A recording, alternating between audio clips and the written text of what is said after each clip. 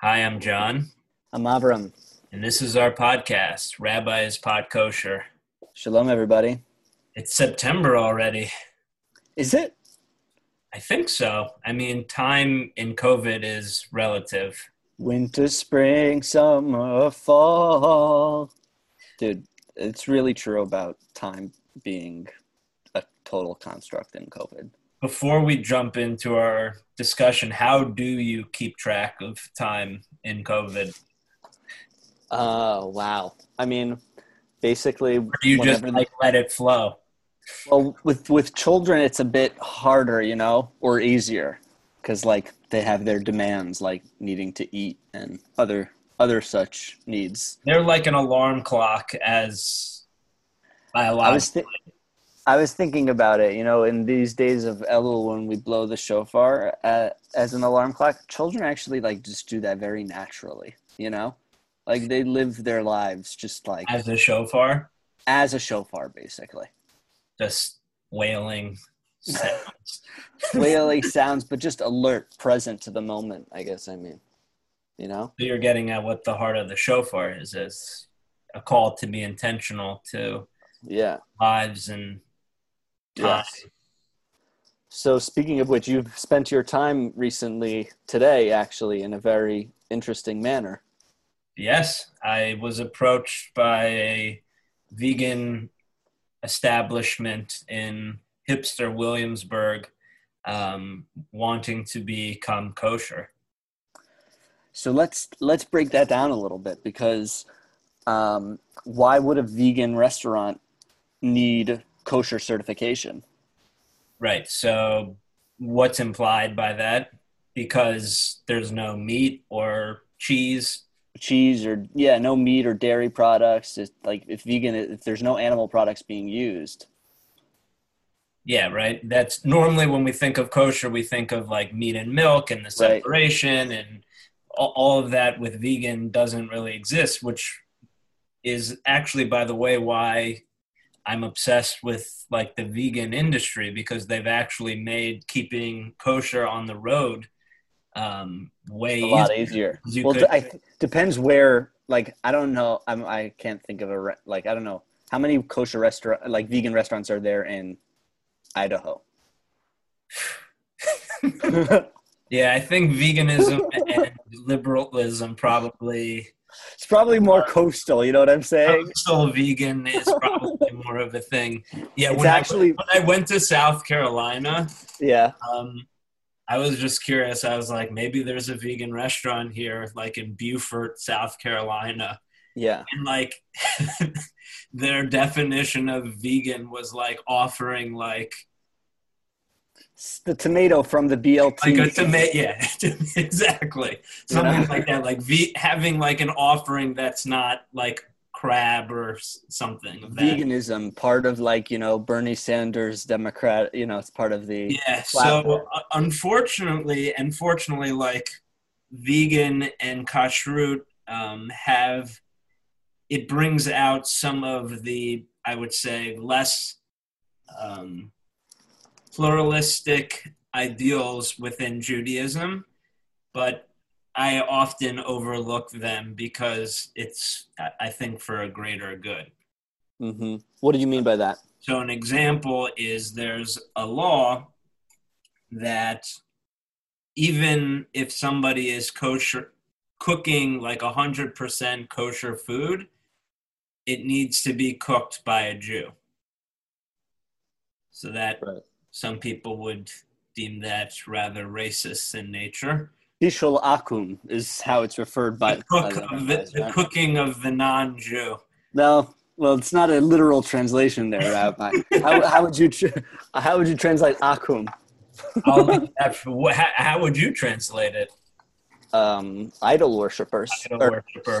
Stargazer. star worshippers. So Although actually there is a Sephardi posek, a decisive of Jewish law whose name I am blanking on, who recently adjudicated that vegan restaurants and products do not even require kosher certification. yeah, so I'll get to that. Yeah. So that's one big thing, but so usually kosher restaurants work around that by, if a Jew like turns on the pilot light of the oven, then it's fine. And, when you turn on the oven, you're basically taking that fire into a bigger one.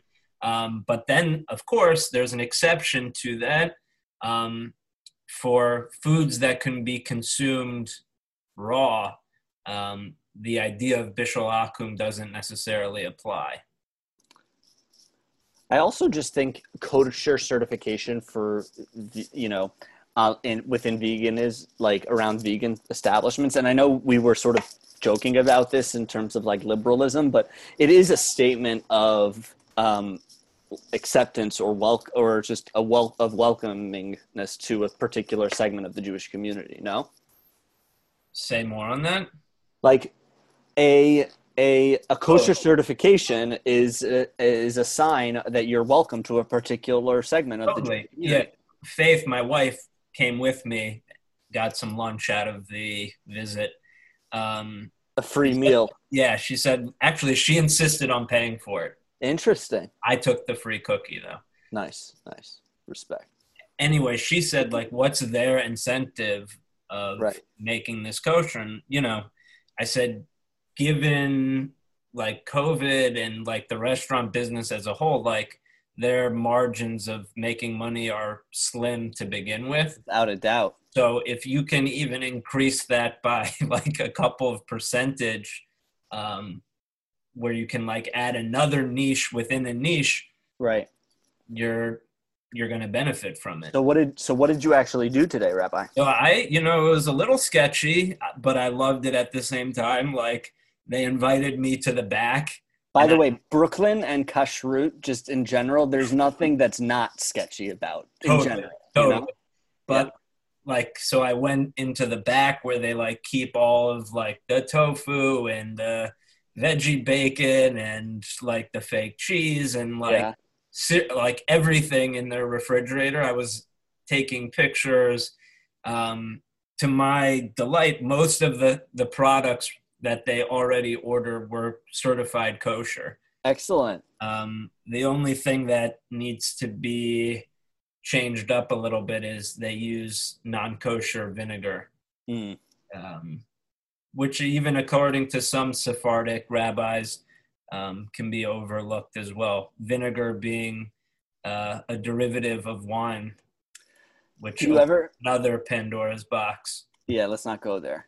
Do you ever think like, as you know, here you are, you're a rabbi, it's 2020, right? Still living in Brooklyn. Like your great-great-grandparents in the shtetl, there was like no chance in hell they would have, like the local rabbi would be invited into like the Jewish establishment.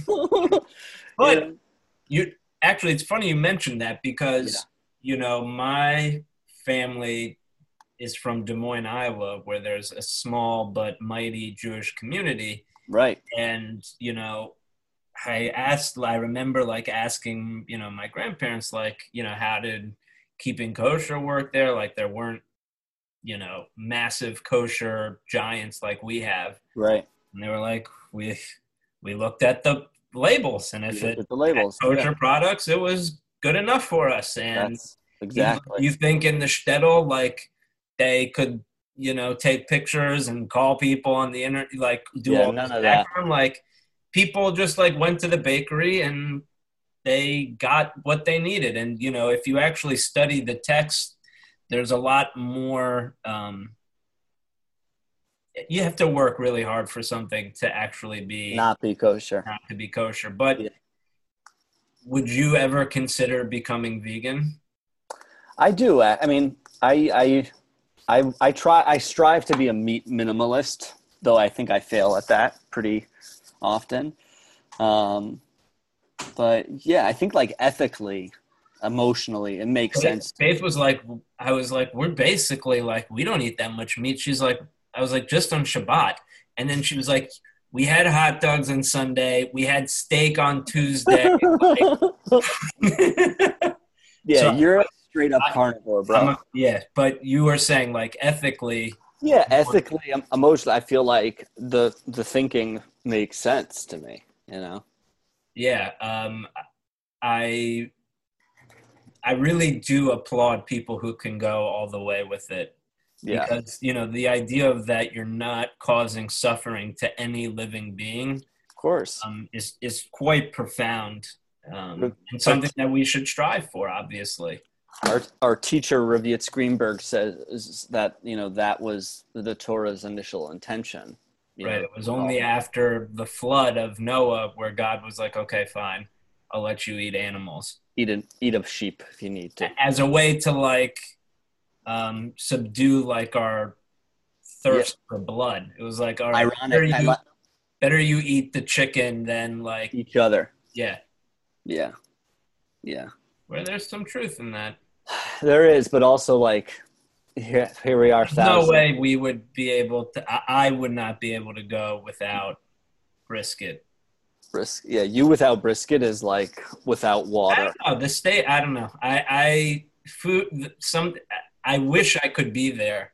Yeah, Maybe I need to work harder. I also think, and this is no small thing, like it's the carbon footprint of course. is really reduced under veganism, and that's another Jewish value of protecting the environment. Right, and baltashke not being waste. No, meat consumption is like at ridiculously high levels. I think you should do a vegan challenge, Avram. I do it with you, Rabbi, How long should we attempt to go? till dinner. Till dinner. Being almost 5 o'clock, it will be challenging. uh, let's revisit this idea at a later episode, perhaps. Peace. Peace.